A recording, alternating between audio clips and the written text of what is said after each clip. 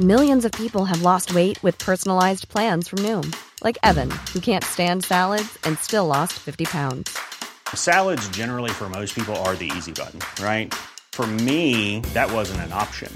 I never really was a salad guy. That's just not who I am. But Noom worked for me.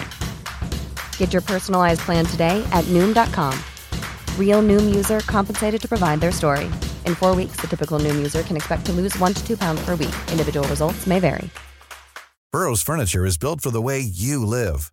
From ensuring easy assembly and disassembly to honoring highly requested new colors for their award-winning seating, they always have their customers in mind. Their modular seating is made out of durable materials to last and grow with you.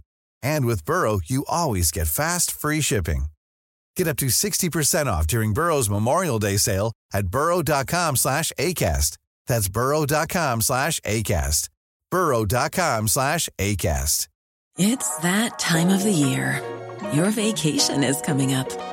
You can already hear the beach waves, feel the warm breeze, relax, and think about work. You really, really want it all to work out while you're away. Monday.com gives you and the team that peace of mind. When all work is on one platform and everyone's in sync, things just flow. Wherever you are, tap the banner to go to Monday.com.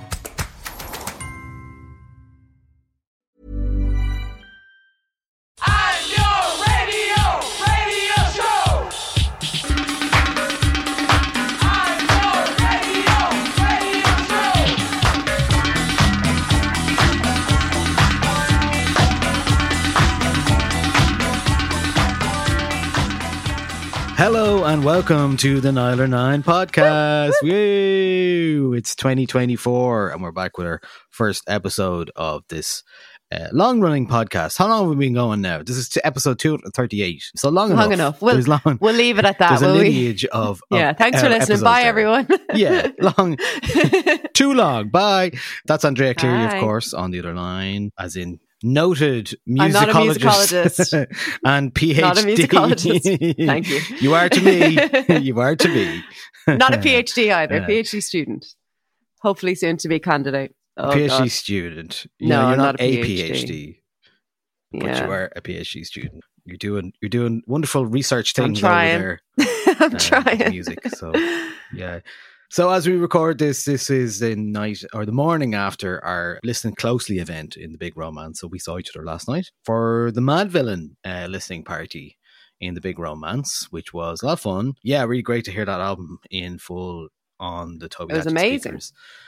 Like, again, you mentioned it beforehand, like addressing the people who were there. It was like, it's weird, right? When you're sitting here listening to an album, but Yeah, there was something about this I one. really enjoyed listening to that, like, in I that guess context. because it's a hip hop album, because it's, you know, it's something you kind of want to dance to. This was definitely like, even compared to the Fortet. So we've done Fortet rounds, we've done Sufjan Stevens, Illinois, and then we did Mad Villainy. And even compared to the Fortet one, there was a lot more kind of movement in the room. It was like people couldn't help but like kind of respond to the beats. It was really cool. Yeah, it was great. Shout out to my 3 students who came along as well. Nice to see us if you're listening to this.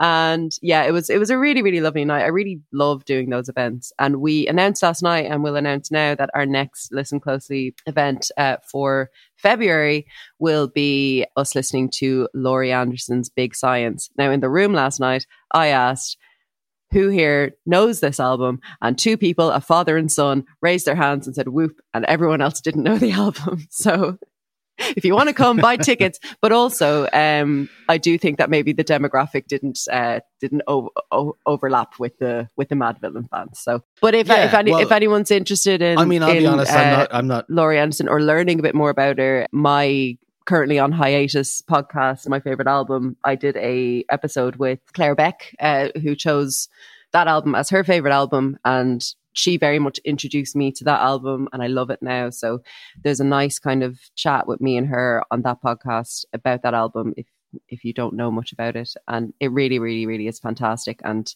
I think it's going to sound just incredible on the speakers. So, you know, you and I were discussing, you're not that familiar with it, except for Oh Superman. So maybe you'll just go in completely open. Yeah, I'm thinking about it, like, I mean, all I know about it is it's a seminal, important record. It's certainly, as we discussed as well, we wanted to platform more women. Yeah, we've had artists 3 in men this, in a row series as well. so it's time for some ladies. That's true, yes. And funny enough, can I say this now because this is what you were thinking about doing, what you almost did for February.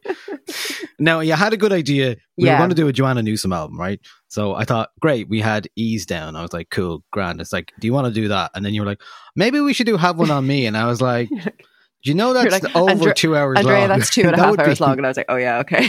Maybe not that. It could be. I mean, it could be an endurance test, all right. We'd absolutely have to do breaks. But I mean, I'm not against it. Let us know. Write in if you'd come to a 2.5 hour listening party. Something else that actually came up afterwards when I was talking to Dimitri from the Discord and his pals. So from our Discord, which you get Patreon access, through Patreon you get access to, we were like, oh, maybe down in the line in December we could do kind of like a spin the wheel kind of mystery album on the night, where you're like, you have 10 albums that we've chosen and somehow we do some sort of spin the wheel thing and be like, okay, which album are we going to listen to this month? Even that one. Yeah, that'd be cool. Yeah. Could be interesting. Could be, or maybe not. Maybe are you listening to our new game show idea? Imagine that, just a recording of people solemnly looking at their feet for 46 minutes while a Mad Villain album plays. Absolutely fabulous. It's actually something that would be probably people would watch on YouTube. You know, like we've got mukbang already of people watching people eat. So YouTube videos of people reacting to songs for the first time, I absolutely love. Like there's a few YouTubers who do like me reacting to like Beethoven's Fifth for the first time, and they're just like freaking out. And I'm like, I don't know if this is the first time you've heard this, but this is still a very entertaining format, so I will watch it. But there's a few. There's this Canadian guy and his dad, and he plays albums for his dad, and they have a really nice little setup, a nice like LP player and good quality sound system and stuff. And his dad's really into music, so he's introducing him to like really cool like new albums, like Phoebe Bridgers' Punisher they did like a Kendrick Lamar or Lemonade by Beyonce, and his dad is just so like receptive to it. I can't remember the name of their channel, but I'll send it to you after and you can put it in the show notes. It's just really pleasant with kind of watching, and you kind of see them connect with each other through like this kind of like cross-generational like interest in music. And then there's a few episodes where his dad introduces him to something that you might know as well. So sweet. It's nice. Yeah. Great.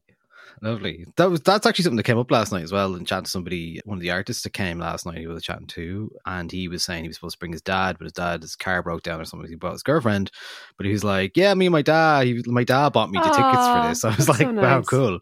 Your dad bought you tickets for the Mad Villain listening party. That's cool. I'm into that. And then I had a conversation with him about like, and then others like Dimitri about just, you know, bringing your dad to gigs, and you're like going to gigs with your dad.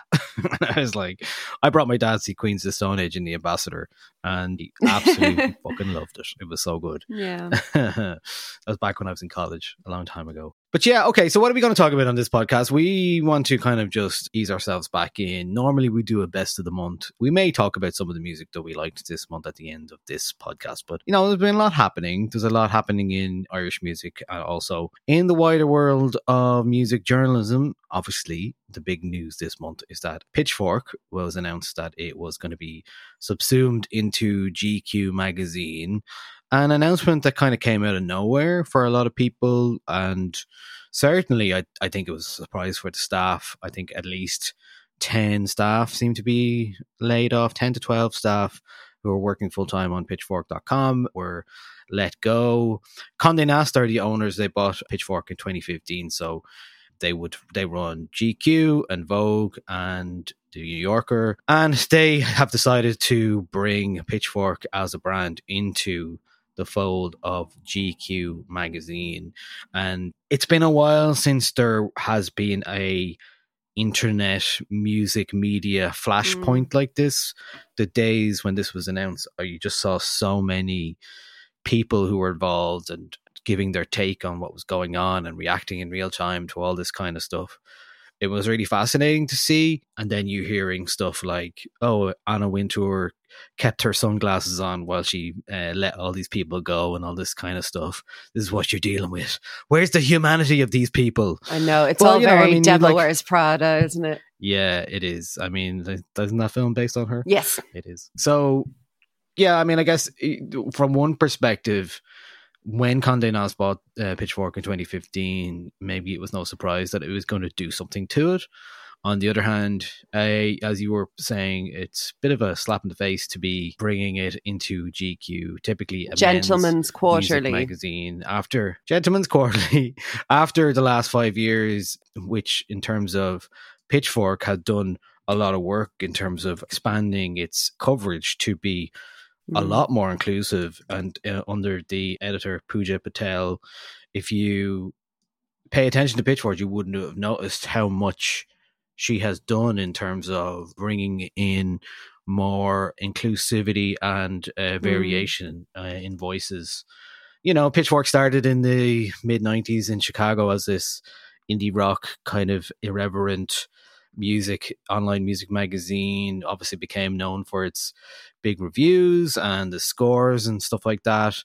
But in recent years, I think it had pivoted slightly to a bit more of, people use the word poptimist.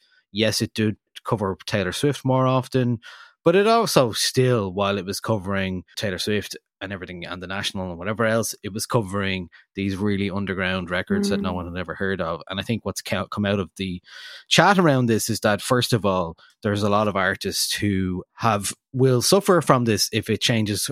Like, we don't know what the actual outcome's going to be in terms of ultimately, what does pitchfork.com, where does it go? Does it actually disappear?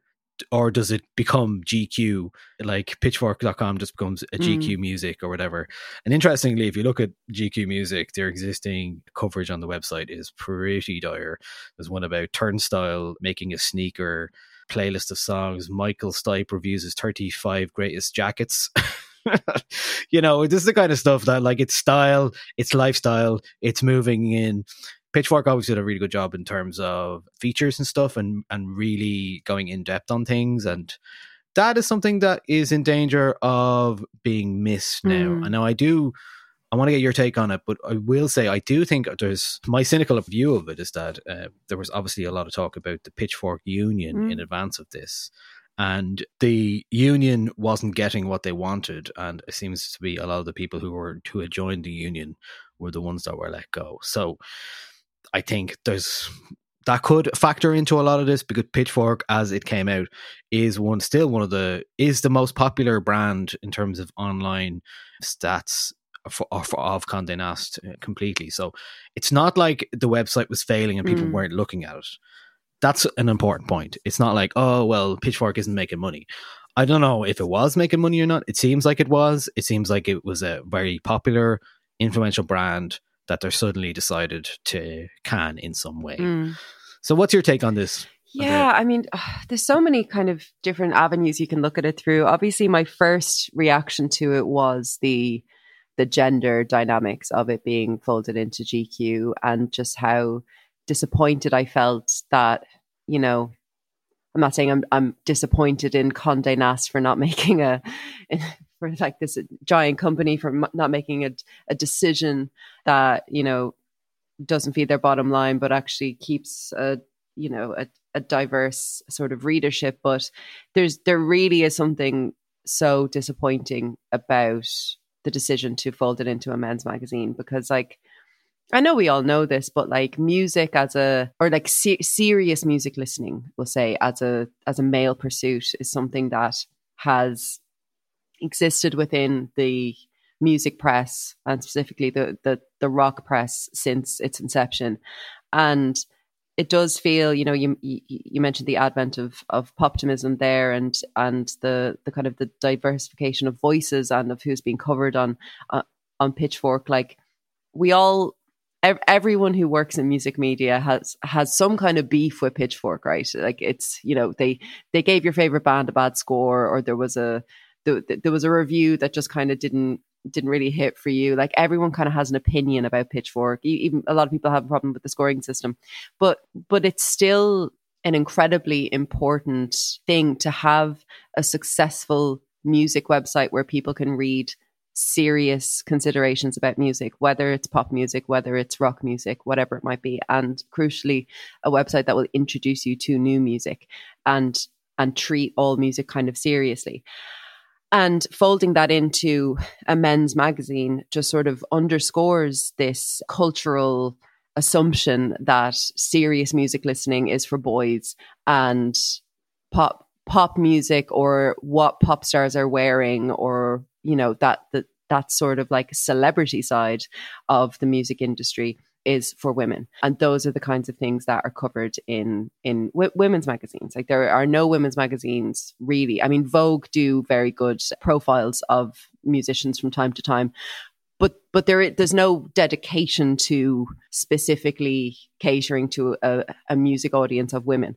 So, but Pitchfork wasn't gendered. It hasn't felt gendered in a really long time. It has felt accessible to me. It's been a really long time since I've read a review or a piece on Pitchfork where I've thought that the gender politics of it were off or strange or a little bit sus. Like, their editorial team have been absolutely fantastic in diversifying their voices and the music that they cover, but also just sort of taking that out of the picture altogether. Like, it doesn't feel gendered. And folding it into GQ, we were talking about this last night. Even if there isn't this idea of like music isn't for women, it's like, no, women, we can obviously go onto the website and we can read it. But what magazines need to do with every single thing that they put out is to think about their readership. And the readership of GQ isn't women. The readership of GQ is men. So they're going to be thinking, what do our readership, i.e. men, between the ages of whatever, 25 and 40, whatever the readership of GQ is, what do men want to read about? What will men click on? And men will click on the top 10 Kanye West sneakers, or, that kind of stuff. And there isn't going to be anything that, I don't even want to say caters to women, but like, there's going to be, we're not going to be a factor in it at all. So that was my first reaction, was that just kind of an anger and a disappointment that, like, this behemoth of music journalism that has been a big part of my life as a music journalist, but as a music fan and as a listener for as long as I can remember, is kind of being taken away in a way, and kind of packaged up as a male pursuit again. And then the other issue obviously is seeing the reaction of staffers and editors and freelancers online, and just the kind of the precariousness of their position after the announcement. And we saw this with Bandcamp as well. Like, it seems to be that within arts publications across the board, not even just in music, this lack of consideration for writers as workers. And I think the union busting idea definitely holds some water. But this is across the board in the music industry. It is. And you and I are going to talk a little bit about our kind of very different experiences working in the music industry. But it has become almost impossible to make a living as a music journalist now. And to just see yet again groups of like incredibly talented people and incredibly hardworking people just hear these announcements, and find out that they no longer have a job. It is so much more than just what's the future of music journalism going to be, which is an important conversation, but it's also like, what is the future of how we treat critics? Like, what is the role of the critic? Like, why have we allowed corporations to swallow up all the space where critics can meaningfully make money doing a job, and then decide that actually that's not lucrative, or that doesn't fit in with their 5-year plan, or whatever it might be. And then we're all just kind of thrown out to the wolves to start a Substack, or start a newsletter, or start a blog, or whatever it might be, and try to build this industry up again from the ground up. Like, it's this like weird cyclical thing, and it's so like when I stopped freelance music journalism, it was because I was starting a PhD, but you know, a lot of the reason why I wanted to get out of it was because it was unsustainable for me. I couldn't do it anymore. And I had to diversify. I wrote book reviews. I wrote lifestyle kind of women's magazine stuff to kind of supplement the fact that I couldn't write about music all day. And I enjoyed doing book reviews and women's lifestyle stuff. But it sort of underscores that, like, you cannot make a living doing this. Like, it is, or if you do, at any minute it could fold. You know, so well, that's what happens when you put your trust in a corporate in a body, and we've no alternative. Like that's the thing. It's like we have no alternative but to do that. There's no, like, it is so hard unless, like, you know, we were talking last night as well. Like a lot of the people who've been let go from Pitchfork. An upside, a silver lining, is that we're going to get loads of really good newsletters, like really good quality journalism from people. Yeah. They've already built up that profile through working with a corporation, you know? And so for people who are trying to get into it now, like, I don't know, like, it's... Yeah, I hate to be that person who's like, well, I wouldn't bother. And I would never say that to anyone because I think it's just... The conversation is, what does a music journalist look like now? And that whole idea of, you know, someone who goes to interview an artist for a feature or who reports on what's going on in the world is kind of gone in that way. I find it really interesting. You talked about those Substacks there. Yeah, I mean, that was one silver lining of all this. All of a sudden, I was discovering all these Substacks I'd never seen before. I was like, wow, these are all these been existing for a while now, doing some interesting stuff. And it makes me kind of reflect on what I do for 909 and how that works for the community and how it works for myself and how you can try and build these things. And it is such a difficult thing to answer because I've been doing this 20 years as of this year. Later in November, 20 years when I started this. So that's, well, it's almost 20 years. It's 19 years. It'll be 19 years. It'll be my 20th year starting. But you just kind of go, what is left? What is important? What do people want? Clearly, people wanted a nuanced conversation and interviews and features and discovery from Pitchfork. There's also Fact magazine folded as well recently, or it was announced that it was going to be completely going. Now, some of that Fact magazine, electronic music magazine, was kind of already announced to be on the way out, but it was still doing stuff. And their mix series, which had been going for years and years and years, was just quietly announced that would be shutting down. So yet another avenue. So it's like we've got stuff like Resident Advisor, and then we've got all of these little publications which are continuing. We've got the likes of Stereo Gum talking about music. In Ireland, I like to think that myself is doing some of that stuff. But again, this is down to, like, what can you actually do? And what do people want? It is really hard to dedicate your time to long form interviews or long form reviews when ultimately I found a lot of stuff in terms of typical album reviews, people probably don't want that anymore. And the algorithm doesn't want you to do that kind of stuff. We had a great, I didn't do it, but Droid, a guy from Dublin who used to run a website, used to DJ and now has a show on Dublin Digital Radio. He did an interview with Autechre with us recently, a big long form, like 15,000 word article, did it on with The Bug this week. Those kind of things he's doing that in his spare time. It's very hard to find time to do these kind of things, but it makes me think about, like, what do people want? And there's been a lot of discourse about that as well, about the enshittification of life in general. Is like the idea I've been that thinking about that everything term has got a worse. lot. Enshittification of everything's the got worse. internet. Google search results are shit. Yeah, everything. Everything is set up. If you think about, like, I always think about the SEO stuff. It's something that I spend a lot of time on with the website because I have to. I'm trying to work smart. That's search engine optimization for anyone who doesn't know.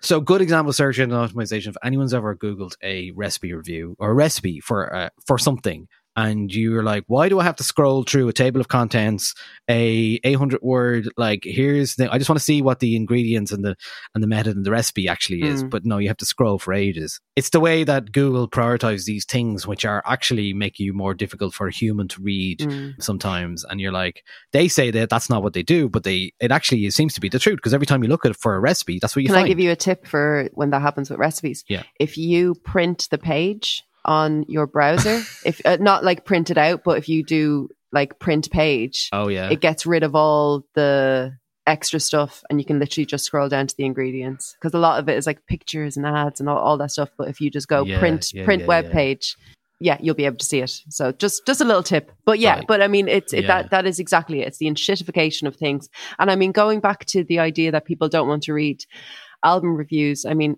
a big difference I noticed when I started early on, you know, writing about music. I was writing for blogs, I was writing for Head Stuff and Golden Pleck, and writing for free. There was no word count. You know, I could write as much as I wanted about something. I could write a 2,500 word review of an album, or I could write a 500 word review of an album. And I always leaned towards something a bit more long form, because that's the way that I like to write about music. But when I started writing for publications, and specifically kind of broadsheets and magazines therein and supplements therein, I really noticed, like, you know, I won't name any, right? But I was writing album reviews for one, and I think when I began writing album reviews for them, the word count was, there was at least one album a week that was given, I think, either 700 or 800 words.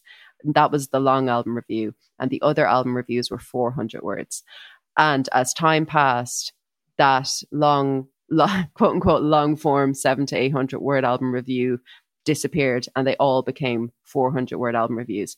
Now, anyone who's a writer, like we all know and understand what 400 words looks like and feels like, and what you can do in 400 words, and it's basically nothing. You can basically give a one sentence background of the band or artist. You can contextualize that this is their first, second, or third album. You can say where they're from, and you can talk about 2 to 3 songs and give your opinion on those songs. And you can write a quippy little summarizing sentence at the end. And that's it. There is no way to talk meaningfully. And what I find interesting about that is that sort of approach to album reviews, I think, is dated. I think it's the wrong decision, because we are still treating, or these publications are still treating, album reviews as though they are recommendations, and that's how and that's how it's always been. You know, the quote unquote golden age of rock journalism in the 1970s. You know, it was you read your favorite writer, critic, or reviewer because you wanted to know what they were listening to, and if they recommended something to you, you would go out and you would spend your hard-earned money on a record, which was not cheap and which you wouldn't be able to listen to otherwise. Now, obviously, we have access to all music from all time periods, all the time, at the touch of a button on a little screen in our pockets. We don't need recommendations like that. What I think the role of the critic is now, and I mean, I was talking about this on a panel, in 2020, right before COVID-19, in 2020, about the role of the critic. And I was there as a music critic on Lyric FM. I was there as a music critic. There was a book critic, there was a film critic, and there was a food critic. And we were talking about the role of the critic. And I was saying that I think the role of the music critic now is to kind of translate or contextualize or give some kind of social or cultural context to the piece, so that when somebody goes and listens to something, they like it, they don't like it, whatever, they'll come to that piece, they'll read about it, and they will leave with something to think about. They will leave thinking about, like, the gender politics of it, or the racial politics of it, or thinking about how one genre is born out of this other genre, or the kind of how location factors into this. And I believe that is the role of the critic now. And I think that that's what we try to do when we talk about albums on this podcast as well, is to not only talk about, like, whether or not we like the music, but to also talk about, like, what it is signifying about our culture or about our society. And I think Pitchfork and Bandcamp both allow critics to do this. Like, there's obviously Pitchfork have had a lot of purple prose over the years. You know, there really is only so many ways you can describe the sound of a guitar, and all rock critics will be familiar with the kind of feeling you have where you're like, oh my God, how many different words can I think of to describe this sound? But I think what Pitchfork did especially with poptimism, actually, it's to actually lend weight to the fact that popular music is an important part of our culture and is reflective of our culture, but also that, you know, rock music does the same, and dance music and hip hop. And these are the things that I think dedicated readers want to read. These aren't the things that are going to get you millions of clicks, but it will get you people returning. You kind of create a captive, dedicated audience.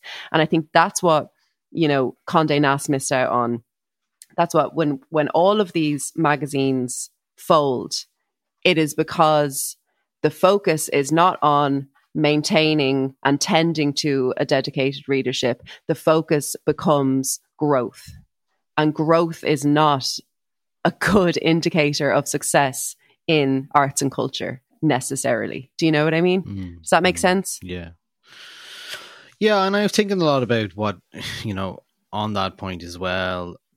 An interesting one for me is that, so I stopped paying attention to, say, soccer for like 20 years or something until the pandemic, and I got back into like football again. So I got really into like the likes of the second captains and stuff, and listening to that kind of stuff every episode, most of the episodes that come in. And it's just interesting to note how easy it is to create content around sport and, you know, to talk about what's happened on the field or off the field and business dealings and all this kind of stuff that happens around, where music is much more nebulous. It's more like, you know, the discovery part is something that I personally absolutely adore. I'm addicted to it still. I love discovering a song, whether it's been for just, you know, scrolling around or something that comes on Spotify, something's on YouTube, somebody that recommends something to me, hearing a song in a mix, or like, that's what I do. I love this stuff. Every week I do 10 new songs to love this week.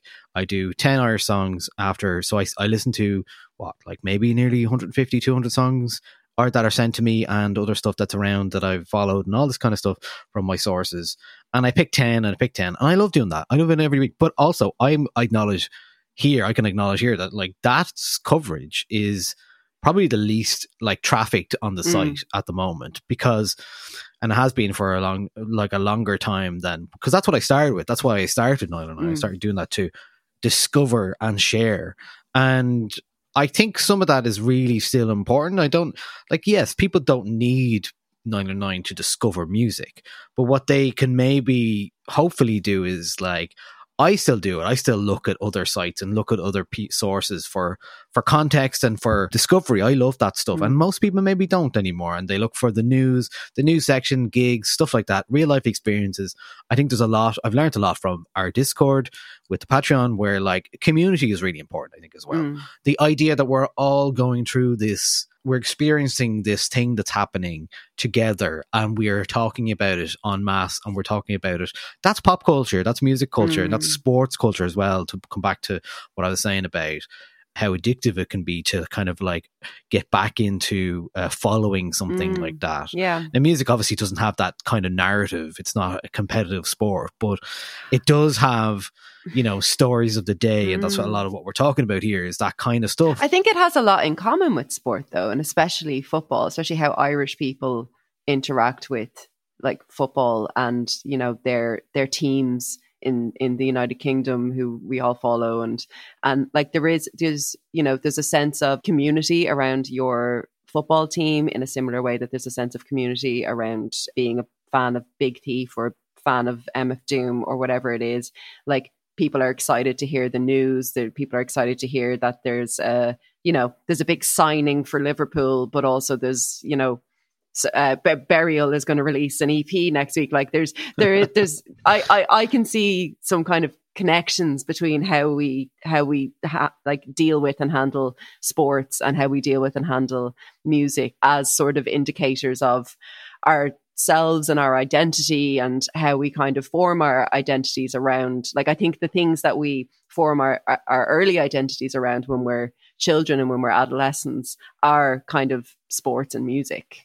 And that's those are the two things that can very easily indicate to other people your interest, the kind of person you are, and the kind of person that you kind of want to be or want to be associated with. So if you're, you know, a Manchester United fan in the 90s, you love winning, or if you, do you know what I mean? Like, or I just love winning. you know, like I'm not like super. I've also fallen out of following football because I just find it all very depressing these days.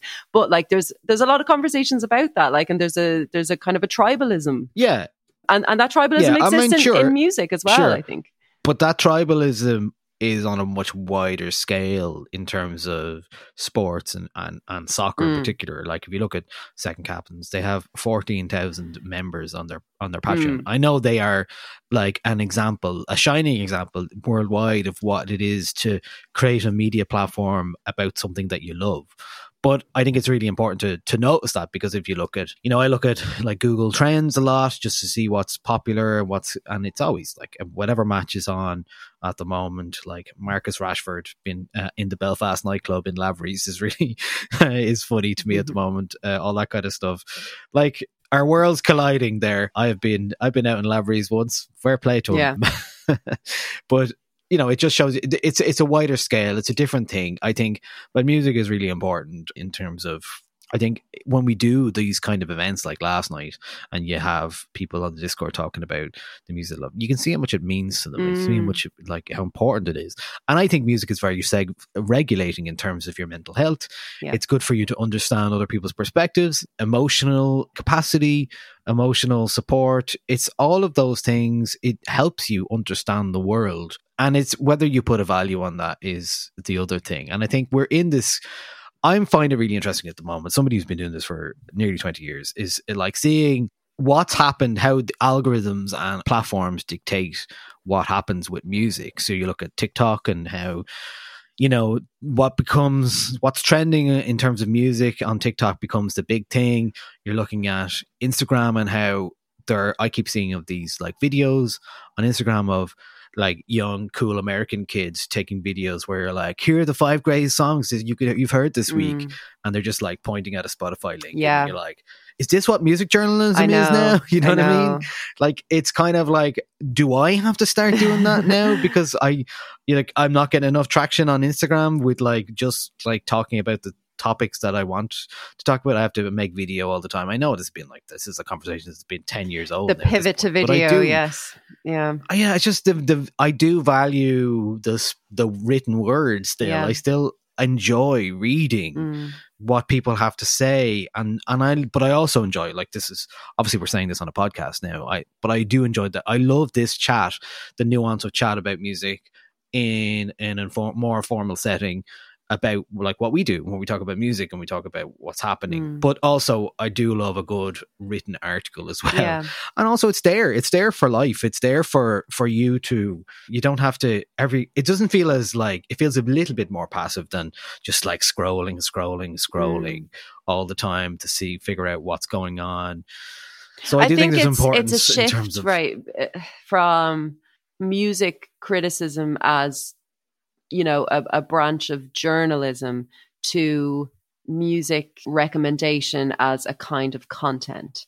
And those two things have a place in society and in our culture, but getting rid of one in favor of the other because the other gets in front of more people's eyes is, I think, a product of that sort of like growth mindset, like you cannot put a value on somebody reading a really well-written, well-researched profile, for example. Like before our listening party last night, I read the New Yorker profile on MF Doom, and the writer spent like 3 days with him while he was recording the follow-up to Mad Villainy, which obviously never 85% done, but never emerged. But he spent that time with Doom, and that's, for people who are a fan of MF Doom, that's a nearly mythical kind of time. And we get this snapshot. He spends like 3 days with him. And there's something about, reading these things in the New Yorker, obviously a Condé Nast publication, which is problematic, that I'm using them as this, bastion of great journalism while also criticizing them for their Pitchfork decision. But, it's that time you can't put a value on the sort of the information that I gained from reading that, the context for Doom's work that I gained from reading that. And that spreads out. It's not just I'm learning something about Doom, but I'm learning something about a moment in hip hop history. And I'm learning something about this kind of this mythical man. And it makes me want to learn more, and it makes me want to read more about this person, and it piques my interest. And those sorts of emotions, that sort of curiosity that we all innately have about music, is something that is important, I think, to nurture. And it doesn't, as individuals, I think it's important for us to keep our curiosity alive. It's very easy as we get older to become less curious. I don't ever see it happening with you, but it does happen to people when they get older. They have children, or, they have families and they have lives, and they don't have as much time to dedicate to music as something that feeds them and nurtures them, and as something that is and should exist outside of boardrooms and looking at whether the graph is going up or the graph is going down. Like, music is so much more important than all of these things. And you really can't put a value on the experience that you have reading a really, really good piece of criticism or a really, really good profile. Because I think the other thing about music is that like obviously you and I are big music people, music's our thing, right? But unlike sports, like there are people, and I know them, who, if you ask them to name 3 Premier League teams, they just about be able to do it, right? Like or 3 basketball teams, whatever. But music is something that absolutely every single person in the world knows and experiences and has opinions or feelings about or associations with. Like, I was teaching recently and I was telling my students that music is a cultural universal, which is a word we use for something that is not only present in all cultures today, like no matter how remote, all cultures today, but evidence of it has existed in all cultures at all times in history. And it is the only real thing we have artistically. Other cultural universals are like language, like greeting one another, like family structures, taboos. Like it is that important and that ingrained in our humanity. And I know I'm getting kind of ooh about it, but if we treat music and music criticism, which is just a way of talking to one another about music, as something that has a bottom line and that we can actually take away from people, then we're not allowing those people to experience something that they should be able to experience, which is good, intelligent, well-researched, I nearly said the word content, criticism or journalism about music. And it's just like, it just makes me sad. Like, it just makes me sad that it's a kind of it's becoming more of a minority thing to be able to, talk about music meaningfully with one another. Like, that's sad. Yeah. I think, that's, there is that discourse as well about, like, especially breaking new artists and that is part of the problem with, breaking new artists. It's where it becomes about your bottom line, your numbers, your things that you've done, your, the followers, the streams, the monthly followers you have, your TikTok and all of that followers. Obscures, and obfuscates what's actually important is that, like, what that CMAT song makes you feel, or what that Brian Eno track, how that makes you move through the world and how it helps you, or whatever, a Willie Nelson song and what it means to you and how it relates to you and your family, or you and your dad, whatever it is, you and your mother, those kind of things, those kind of ideas, and how those things are so important for us all, and how that isn't counted in any bottom line, but it's more important than anything for a lot of people. So anyway, music is still important, guys. Don't forget it. And I mean, we're obviously, like, we're preaching to the choir here. The listeners to this podcast, are in the Discord. We're all chatting to one another about music every day. I learned so much from them. I get so many. I'm not a big discoverer of music these days just because of time, but any music that I'm discovering because of the Discord. So we're very much preaching to the choir of people who are interested in, we hope, intelligent conversation about music, who listen to us or who read your website and so on. Yeah. But I think it's just this, I suppose we just wanted to sort of mark it as something that that feels to us like, I don't want to say a shift, because it's been happening kind of incrementally over the past, like, probably longer than a decade. You know, the enshittification of the internet, you know, you mentioned, but the enshittification of criticism, and I'm sure people who are interested in film have noticed this in film criticism as well. There's not kind of as much space for that as well, and you know, I'm sure it's the same across the board in theatre and everything else. But I think it's just disappointing that, you know, the great Pitchfork, as much as problems as we've had with it over the years, has come down to a business decision made by Anna Wintour, and she has decided that this belongs in the men's magazine, and that's sort of what like triggered the conversation today. Like, you know, that's like, no, this we'll put this in the men's magazine, and that will be better for our bottom line. What about the cultural bottom line? What about the emotional bottom line, Anna? You know, take your sunglasses on, have some have some respect. Yeah, for sure. But yeah, look, that's all to say as well, to put a pin in it. Support these independent platforms like ourselves, who are doing these things day in, day out, who do not have a corporate overlord, and support the people you love, and you like to listen to, and you trust, because they can't really do it. Like, I can't do this without support of the people out there on Patreon, and like the website runs through its reputation and advertising that we can bring on it.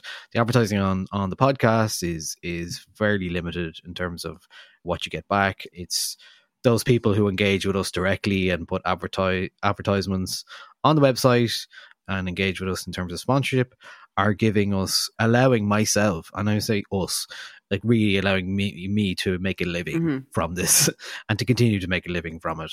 And sadly, there is not budget there for me bringing in other writers or anything like that. I don't have an investor. I don't have any of that kind of things to do. So it's literally, this is a 99% maybe, you know, in terms of the daily is running. Is you sitting at your computer while also trying to raise a baby? This wouldn't exist.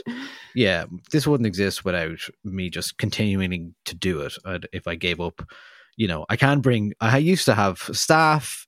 I used to have people who were able to work or wasn't able to pay them that well. And that's the thing. That's kind of like it's just not possible to be able to do that anymore. And that's depressing as well. Yeah.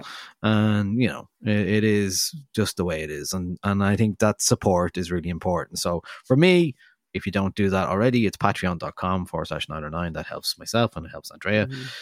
But really, it's just about, you know, recognizing what you can do, doing what you can, and trying to give back. I try and do it with other people here and there. It's really difficult. I understand people don't have the money. It's grand, and that's what it is. But that's the way life works now. You see so many artists as well. I mean, in terms of the money that they're making back through streaming and all that kind of stuff. Support them directly. Support anyone you can directly, where you can tell that there's not going to be a cut taken off them, a massive cut. It's important. Yeah. Hey, it's Ryan Reynolds, and I'm here with Keith, co-star of my upcoming film, If, only in theaters May 17th. Do you want to tell people the big news? All right, I'll do it. Sign up now and you'll get unlimited for $15 a month and 6 months of Paramount Plus Essential Plan on us. MintMobile.com/switch. Upfront payment of $45 equivalent to $15 per month. Unlimited over 40 gigabytes per month. Face lower speeds. Videos at 480p. Active Mint customers by 531.24 get 6 months of Paramount Plus Essential Plan. Auto renews after 6 months. Offer ends May 31st, 2024. Separate Paramount Plus registration required. Terms and conditions apply if rated PG. Burrow's furniture is built for the way you live.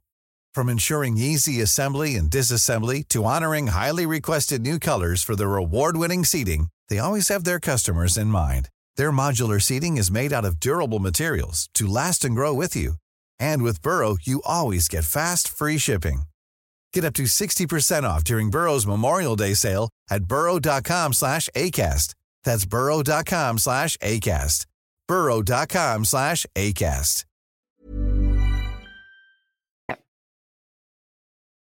Well, we move on then to a couple of other things that have happened recently. Let's talk about the Choice Music Prize. Yeah. We may actually get one of those round tables going on this to discuss these albums in full, maybe in February, be good. Before it all arrives. But the 10 albums that were nominated for Irish Album of the Year this year. Any surprises here for you? I'm going to read them out briefly. Green Chattin', Chaos for the Fly, CMAT, Crazy Mad for me. John Francis Flynn, Look Over the Wall, See the Sky. Kojak, Phantom of the Afters. Lankum, False Lankum. Rachel Lavelle, Big Dreams. Soda Blonde, Dream Big. The Murder Capital, Gigi's Recovery. The Scratch, Mind Yourself. And Ezra Williams, Supernumeraries. So that's a solid 10 albums that were released in the last year that have been nominated for the Irish Album of the Year. Probably the award that we end up discussing a lot on this podcast because music is dear to our hearts, and Irish music in particular. A very solid list. You'd have to say that probably Lankum's False Lankum would be the favourite there. I would say... I think I would say that Lankum and CMAT both have a kind of an equal shot. If you're doing the odds up, I would put them quite close together. The only ones I haven't listened to are the Green Chatton and the Ezra Williams ones, so I can't speak to either of those. Though I will say Green Chatton was a little bit of a surprise for me that he made the shortlist, but I haven't listened to it, so I can't comment on it. I don't think it's bad. I think it's nice. It's a nice album, but I kind of do feel like it's maybe more the Fontaine's influence that has brought him here, because I think there are better albums that were released from Irish artists this year. Yeah, I was just a little bit surprised to see that there. CMAT, obviously she won it last year. Crazy Mad for me is a really good album as well, but I think they say that it shouldn't influence, who won before, but I think it does a little bit. I think, I mean, it must do, right? Even if you're trying not to. Well, it does in your decision. It's not like, I mean, you're supposed to take the album on its own merits. When you're in there and you're doing the judging stuff, you're supposed to be like, it doesn't matter if they've won it before. You have to discard that. But I think a part of you is like, well, if they won it last year, do they really need to win it again this year? Probably not. Like John Francis Flynn, second great record that he's released now. Kojak, his third album or second album, fully, probably not. Kojak hasn't won. Incendiary. No, he hasn't won. I think Kojak and Rachel Lavelle would be like, if I think like CMAT and Lankum would be kind of, for me, either of those would be the expected win. But Kojak and Rachel Lavelle, I think, would be good decisions. They're both excellent albums. I'd love to see Rachel Lavelle do it. I think she's primed for it, and I think that winning Irish Album of the Year would be. Record. I mean, it feels appropriate. It does feel like a new sound. She is a very, very exciting Irish artist, and I think that she's primed to do great things elsewhere as well. Yes, I wouldn't be surprised if she did it either. And then I mean, so that Soda Blonde album was really good as well, and Soda Blonde Scratch was good, and Murder Couple. I'm not mad on Murder Couple though, but I can kind of appreciate a better album than their first one. It was a step up, but it wasn't the best album. It wasn't the best Irish album of the year, I don't think. No. But I support their inclusion in the list, I think. But it's an interesting. Do you have there who's been confirmed to perform on the night? Yeah, John Francis Flynn, Kojak, Lankum, Rachel Lavelle, The Murder Capital, Soda Blonde, Ezra Williams. This is going to happen on March 7th in Vicar Street every year. The Choice Music Prize. The winners announced, and 7 of the 10 will be performing. The Scratch are only able to perform on the night, and CMAT and Green Chatton have yet to confirm their attendance. It is the same night as the Smile in the Three Arena, so a lot of people have a lot of big decisions to make, including me. I really love that new Smile album, and I am considering for the first time in many years not going to the Choice and going to see the Smile in the Three Arena, but we'll see what happens. Sure, listen. Yeah, I think it's an interesting one. The judges list is up there for anyone to see. Representatives from District, 2FM, Chord Blossom, RTE, of course, who are involved majorly in the award itself. BBC Radio Ulster, Other Voices, 8 Radio. It'll be interesting to see what wins. I think, like I said, that Lankum album, False Lankum, had huge international, cultural and critical cachet in the end of year lists, and nominated for a Brit as well. Nominated for a Brit award as well, weren't they? Weren't they nominated at the Brits? No, I don't think so. What were they nominated? Oh, you're talking about the Mercury. Sorry, the Mercury. The Mercury. Yeah, CMAT was nominated for the Brit Awards. That's it. Yeah, Best International Artist. Yeah, and Jazzy, who's also on of some of these other award lists, which is the kind of stuff which is Irish Breakthrough Artist of the Year and Irish Artist of the Year. I think I was involved in that last year when the Fontaines won the Irish Artist of the Year and Cian Ducrot won Irish Breakthrough Artist of the Year. There is no criteria on any of this stuff. So it's kind of a bit more open. Irish Breakthrough Artist of the Year, 4th to 9th in Maine, Jazzy, John Francis Flynn, Oxen, who are basically a supergroup involving Lankum and Katie Kim, and Percolator, Scratch in there as well. It'd be interesting to see what wins that, but I think the album one is the one that really matters, and it's the one that is really important. Again, it's always like any year when I'm like, it's definitely going to be Lankum, you're just like, it's the rug is going to be pulled from under you. You just know. Yeah, I can't call this, to be honest. I think it is a strong list. Like there's one or two that I kind of that I might not have there, but I think it's overall a strong list, and it could be any one of 4 for me. Yeah. Those being C-Matt, Lankum, Rachel Lavelle, and probably Kojak or John Francis Flynn, maybe. Any one of 5. But yeah, so that's the choice. We look forward to it. That's a choice. So I wanted to just briefly talk about the Eurovision this year as well, because I think there's a lot going on there. First of all, in terms of the act that was chosen to go forward to represent Ireland out of the 6, it was an interesting one this year. The acts that were on the kind of late Eurovision Song Contest Eurosong special were kind of like acts that we featured before on Island 9. So we had the likes of Erica Cody, Ailse, Jay Yellowell and Tosheen Bambi Thug, who was the eventual winner. And I have to say I was surprised by Bambi Thug getting over the line there in terms of the win. Have you heard the song? I haven't heard the song. Maybe will I? I'd be interested to see what you think of it, because I was like, that's really out there, and it's kind of like, how would you describe it? It's like weird. Bambi Thug makes kind of weird, hyper pop, electronic, kind of fun, odd music, and I was like, I just can't see anyone going for that this year, but it has won and it is going. And I think what's really interesting here is that ultimately, there was a lot of discourse this year, and there should be. It's growing at the moment. I think we're going to be talking about Eurovision again because Israel are in the Eurovision, and there's a lot of talk around Europe at the moment about whether they should be allowed to be even in this. And this is not a new conversation. No, obviously, it's buoyed by Israel's genocidal acts in Gaza in the last 100 plus days. Why is a country who is doing that allowed to exist in this entertainment competition? 26,000 people have died in Gaza as a result of Israel's actions, and they've been accused of war crimes and been accused of genocide in the International Court of Justice.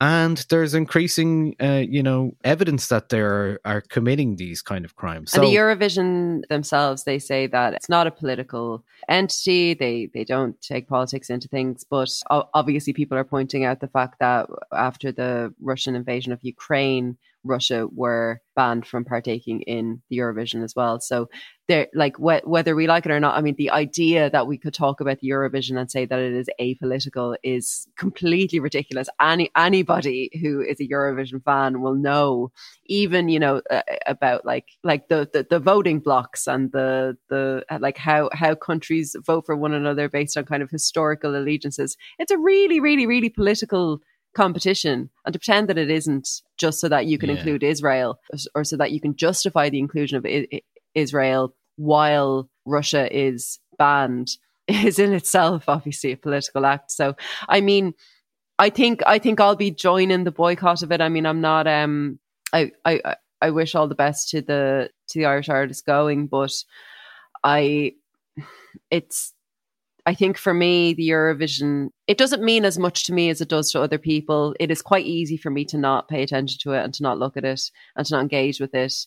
And I think it would just kind of make me feel a bit icky on the night if when it's just particularly now it's, I don't know. What was interesting, I think, for me, both Bambi Thug and Erica Cody in advance at an RT press conference on the morning of the Eurosong last week did say that they think that Israel shouldn't be allowed entry. Yeah, and I think that these kinds of comments and conversations are really, really important. Even if Israel are not banned from it, even if Israel do partake in it, which it looks like they will, it is very, very important that our acts who we are sending. And I mean, absolutely no ill will to like any country or any artist who was involved with this. Like absolutely no individual person is responsible for kind of boycotting on an individual level. And we know that individual boycotts don't work anyway. But it's important that we enjoy and exercise the freedom to criticize this decision as artists and as fans of the Eurovision. So it'll be interesting to see. I mean, there's a lot of countries talking about a boycott. Ireland, there's a conversation about a boycott from Ireland as well. So absolutely, I mean, and there has remains to be seen. This is not a new idea. Like I said, in 2019, there was actually my partner was involved in a kind of anti-Israeli, pro-Palestine solidarity alternative Eurovision that took place in the National Stadium that year because it took place in Israel. Yeah. So this year it takes place in Malmo in Sweden. And yeah, there 1,000 artists from Sweden, including Robin Fever Ray, have signed a petition to say that Israel's inclusion trivializes violations of international law and makes the suffering of the victims invisible.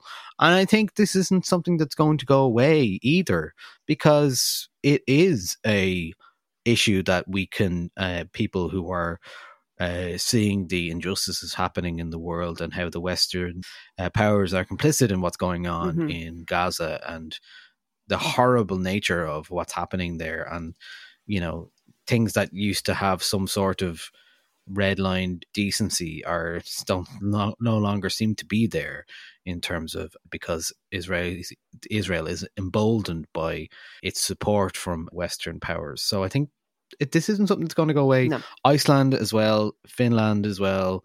Artists from both of those countries have been talking about this. So, you know, I think it is a difficult situation for an artist who is going there. And I think Bambi Tug, who is representing Ireland, has also kind of said, you know, it's not, I mean, I don't think, what did they say exactly?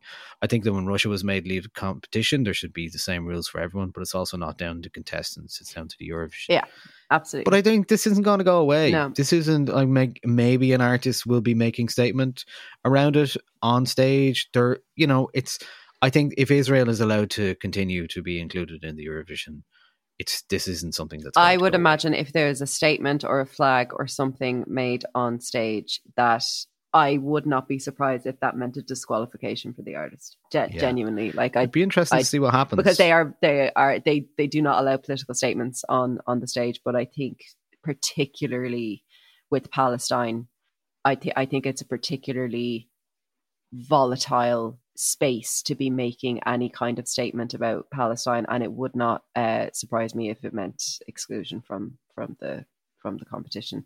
Doesn't mean I don't want to see it. Doesn't mean I don't think it would be cool if someone did make a statement, but wouldn't surprise me if they were like, no, you're disqualified. But, you know. Yeah. But anyway, I just think it's interesting because that will be, I think the that criticism is only going to go louder before May arrives, and unless Israel is taken out of that competition, and I think that's what probably should happen ultimately. Yep. Can't see it happening, but anyway, by ignoring that, I think it's just going to get louder and louder and louder. So those are the main things that have been happening in January while we took a break. It's February, we're back with some new music stuff. I guess we will be back to regular programming as of next week, whatever that may be. But in the meantime, Andrea, is there anything you've been listening to or anything you want to recommend or shout out in terms of what's consuming you? Yeah, I think, you know, past month I think has been a really good month for Irish music. I really like the new albums from Sprints and from New Dad as well. Both of those are really cool albums. Really nice to have like 2 solid Irish albums in the first month of the year. I mentioned The Smile as well. That's kind of all the new music I've been listening to. Haven't gotten around to a lot. Television, obviously, like everybody else, I've been watching The Traitors. I've been watching... Can we have a Traitors chat? Please. Can we do it? Come on. Because you talked about it before last year and I didn't get into it. No. Now I'm fully in it. And I've watched it all, obviously. Yeah. It's over last week. Season 2. Best thing on television. I enjoyed this so much. It's honestly like... I couldn't believe how much I enjoyed it. I was like... Claudia Winkleman. Like, can we have a moment for that woman? The woman she is. Like, no one is having more fun at work than Claudia Winkleman in The Traitors. No one's better dressed. Having fun. No one is it's so campy. It's so, you know, like the funeral episode with one of the contestants like walking to her own grave, like Paul couldn't be my son, but Ross is. Like, just iconic, like just absolutely iconic, like Diane, like Paul, like, oh, it was, I think season 1 was like, or season 2 was even better than season 1. I think like season 1 was really fun because you got to see people learn how to play the game, and we got our first villain and Wilf, and Wilf is like, you know, he'll always be iconic for being the first traitor to kind of make you realize that traitors can turn on one another. And then you see the game grow in the second season because they've learned a bit from the first season and they've got different tactics, and it's just so good. Like, if anyone hasn't watched it, like there's no one that I wouldn't recommend it to. I'd recommend it to an 80-year-old and I'd recommend it to a 13-year-old. Like, there's no demographic that I don't think would be absolutely delighted by this show. Like, it's for everyone. Yeah, everyone. And the final was perfect. I thought this time. Oh, like, it was so good the way it was. Spoiler alert: if you haven't watched the trailer, just skip. Yeah, do not listen to this next bit because it will ruin it. Yeah, but I was so delighted for Harry the way he actually won it, because and it was perfect because like you couldn't have written it better. Molly, his best friend, down to those two, and she makes a decision. Is like, everyone is like, my dad was texting me. He was like, why did Molly not realize what Jazz was doing? The name on the slate, she had written Jazz, and then she looked over at Harry and said, "Is it you?" And Harry looked her in the eyes with his gorgeous little calf eyes and said, "It's not me." And she rubbed out she rubbed out Harry's name and wrote Jazz's name. And like, oh my God. She clearly panicked because like, why would Jazz want to vote again if he was a traitor? He was going to win. I know. It's just, it's pure panic. It's like, upsetting. And no one was thinking about the shield question. No one was thinking, wait a minute. Everybody who knew that Harry had a shield is now gone. So the only logical thing that it could have been is that Harry had the shield and was a traitor and set up the whole shield thing. Like my Harry was like yelling about this. He was like, how are they not thinking about the shield? Like, it was just, it's just like, it's so good. It really is so good. And like, I play Mafia or Werewolf with my friends. Like we go away for a weekend once a year, and a big part of that weekend is playing Werewolf, and it's our favorite kind of like parlor game, and we spend a whole evening doing it, and we love those kinds of games. And yeah, it's just so fun to see it like in a television format, and it not feeling like it's sucked the fun out of it. It's actually added so much to it, and yeah, it's absolutely brilliant. It's brilliant. It's like, it was like when they got Paul out, like he was such a pantomime villain. It was so great. He was like, thought he was the shit. He thought he was the shit. I wanted Paul to win. Funny. I 100% wanted him to do it. And then when Harry usurped him, like, it was, he was great. He was great at being a traitor. He was having great fun. Doing it. Like, I mean, it's so funny. Andre, like, what would you be like if you were a traitor? What would you be like? Would you be able to do it? Right. So obviously I've thought about this so much, right? So I know going into the show that I would prefer to be a traitor. I'm always rooting for the traitors. I think they have more to do. I think you can go in as a faithful and not actually do anything. You can kind of just skate by if you just don't get in the way of the traitors. The traitors are the ones that deserve the money because they're the ones with the sleepless nights. They're like, you know, dealing with like, you know, different personalities in front of different people and playing 4D chess, and it's incredible. But I think I'd be a good traitor because I think, if I do say so myself, I have quite a trustworthy face. I think people on the street ask me for directions, or they ask me, do I know? You know what I mean? I think I'm relatively approachable. And I just think I'd be a good traitor. And I think part of the reason why I think I'd be a good traitor is because if you have anxiety or you have any kind of mental health issues that kind of make you mask a little bit in front of people, or, you know, regulate your behavior around people, then you're already pretty practiced at doing it. And I was thinking as well, like, queer people who have to like, or who have in the past been closeted or had to like pass in some way, there's kind of this practices that a lot of different communities do in terms of like passing and behaving in a certain way so as not to seem like something else. And I feel, as a person with anxiety and as a queer person, I've got a little bit of practice of those things. So it's, I think it's interesting. Interesting. Yeah. I don't know. I'd love to read like a really long like paper about like the psychology of picking whether to be a traitor. And the reason as well why I'd like to be a traitor is because I think I'd be a fucking useless faithful. I'm very gullible.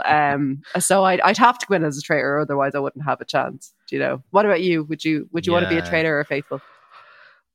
I just feel like I would give myself up at some point without trying to. Like, I would just be like, I think that's the hardest part, is like it's not saying something random where people are like, what are you saying that for? I'm like, I don't know. It was a bit like watching, I wouldn't be as bad as your man. Oh, what was his name? Not Ross. Your man who had that absolute meltdown for no. The brain fart where he was like, can someone just tell, can I just ask the room, can someone tell me why I'm not a traitor? Why they think I'm not a traitor? It was like Zach, that was so random. It was like the moment in season 1 where the guy is like, I'm a magician and she's my girlfriend. And you're like, what are you doing? Yeah. Sit down. That makes no sense. Sit down. But I love that part. Actually, do you know, I think I'd give it a good go for sure. As a traitor. I think I'd enjoy the devilment of it all. Yeah. And I want to be in those clothes. You know, I think I'd be pretty good. What I have been noticing is like the way that people like introduce, and maybe it's just the way it's shot sometimes, but the way that they kind of like, no, I'm trying to like introduce this idea. It's like, I think Irish people, I'm looking forward to the Irish version because I think are we getting the more casual. Yeah, there's an Irish version on the way. Oh, who's hosting it? Absolutely. I don't know yet. I don't know. I'm scared. You've got the ick. I just think like maybe just get Irish people on the UK one. Like let us have Claudia. Like I'm scared about who's going to host it. But anyway, we'll see. We'll see what happens. Yeah. Get a decent castle somewhere in the Midlands. We've got beautiful perhaps, castles. or down in Galway. We do have plenty of those. Plenty of them. So yeah. I mean, it'll be interesting. You'll watch it. You'll definitely watch it. I'll watch it. Have you seen any of the other ones? No. You can recommend now? No interest. I know the American one. I heard the Australian one was good. I've heard the Australian one is good. I know the American one for their first season or I'm not sure how many seasons there's been, but their early seasons were a mixture of celebrities and muggles.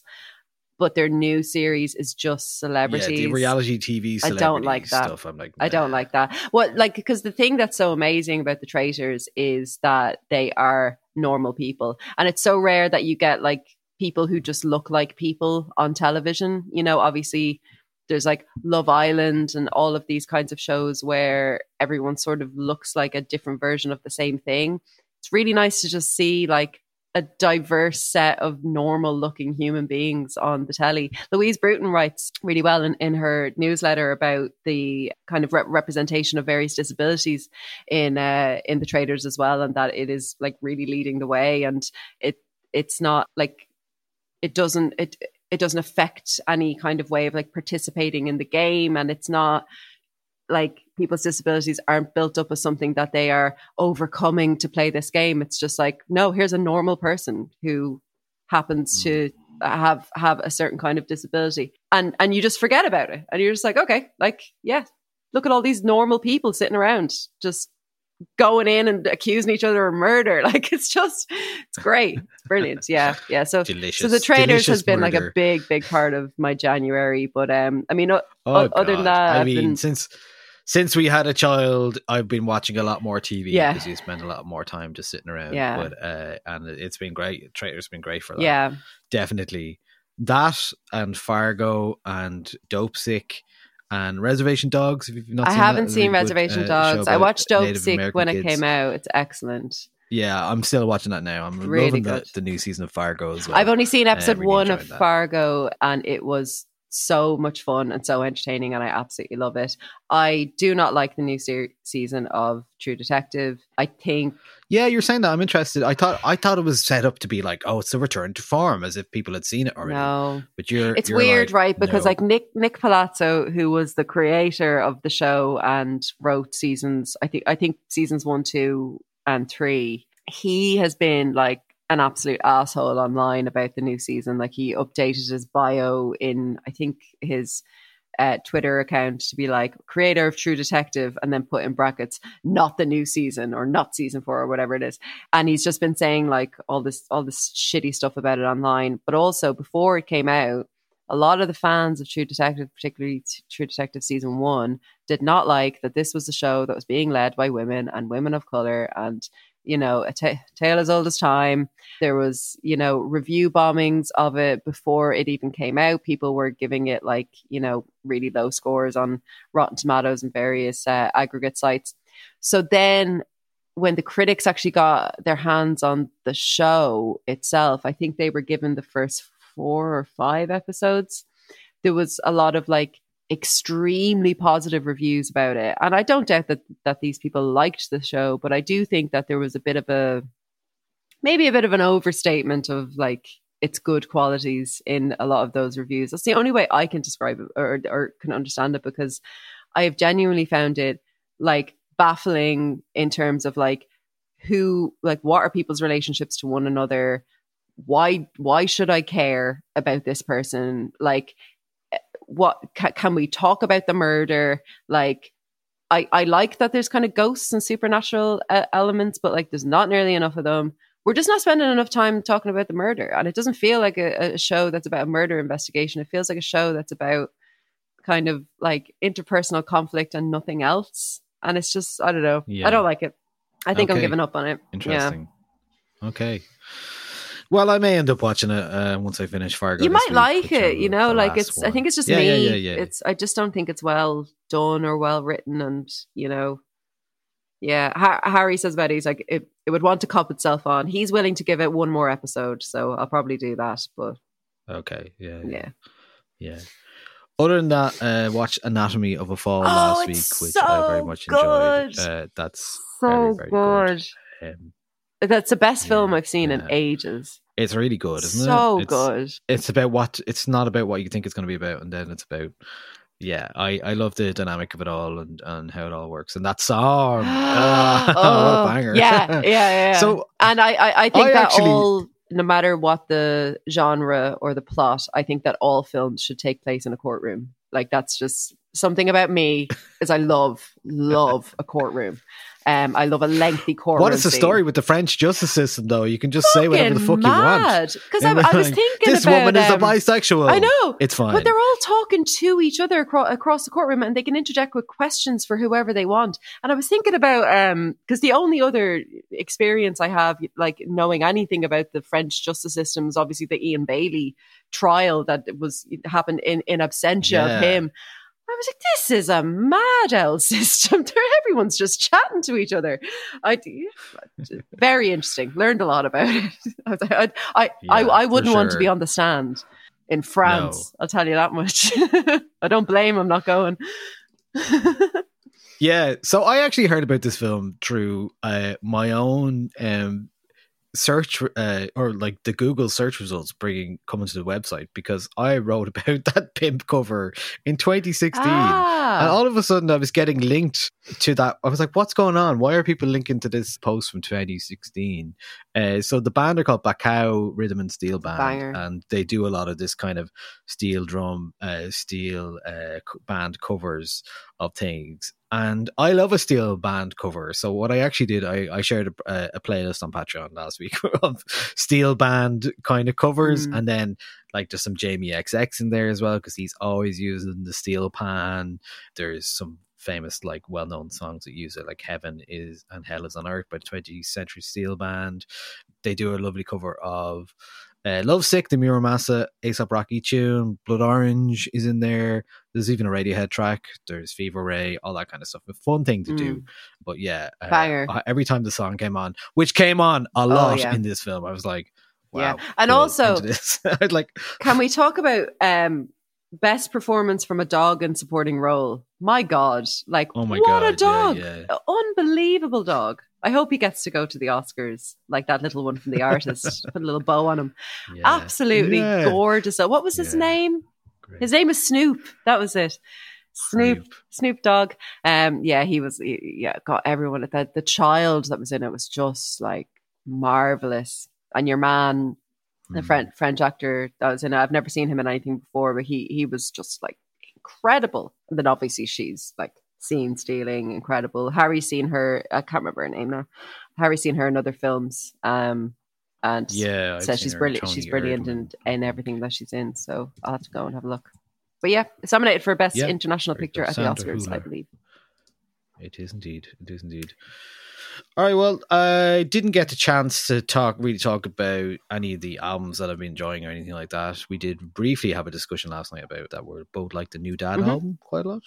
Mariah Hackman is an album I'm really enjoying at the moment. Haven't got around to it yet. Those two in particular, Sprint's album is doing really well in terms of Irish releases. Really, a lot of people seem to be taken by the kind of post-punk garage rock kind of buzz. They've been doing really well. Released that album first week in January. I love some of the stuff on it a lot more than others, but really think it's a really solid album if you're looking for that kind of post-rock, post-punk stuff. The New Dad, I'm mostly impressed with because I think they are a new young band, and I think there's a confidence there which comes from the production as well. Chris Ryan on production as well. I think it's really well. I'm just so excited about them. Just really excited about. It's still early days for them, really. And Sprints as well. I'm really excited about Sprints as well. Like they're just, There's a lot going on. The other thing I'm really looking forward to this year is, and I've been listening to a lot this month, is a band called English Teacher. Terrible name.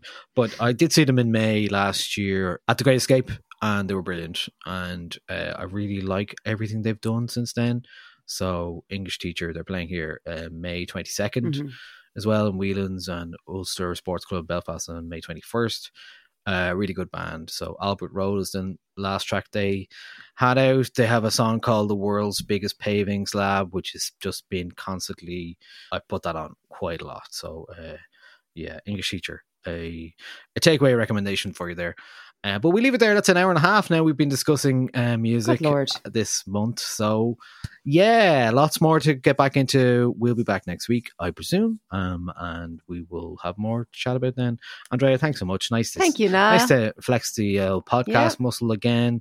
Happy St. Bridget's Day to everybody. Happy Imbolc. Happy St. Bridget's Day. Enjoy your long bank holiday weekend. Wherever you are and whatever you're doing, whether you're in Ireland or not. Be safe, be seen. Enjoy yourself. Yeah. Okay. Thanks a mil. Talk to you later. Bye.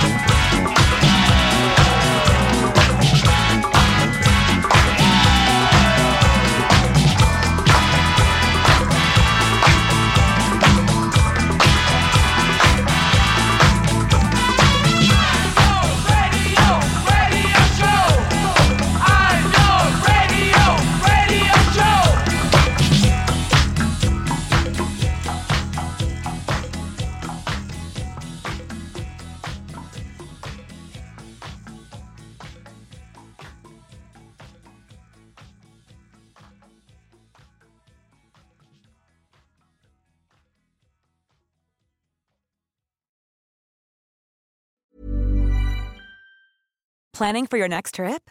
Elevate your travel style with Quince. Quince has all the jet-setting essentials you'll want for your next getaway, like European linen, premium luggage options, buttery soft Italian leather bags, and so much more. And is all priced at 50 to 80% less than similar brands.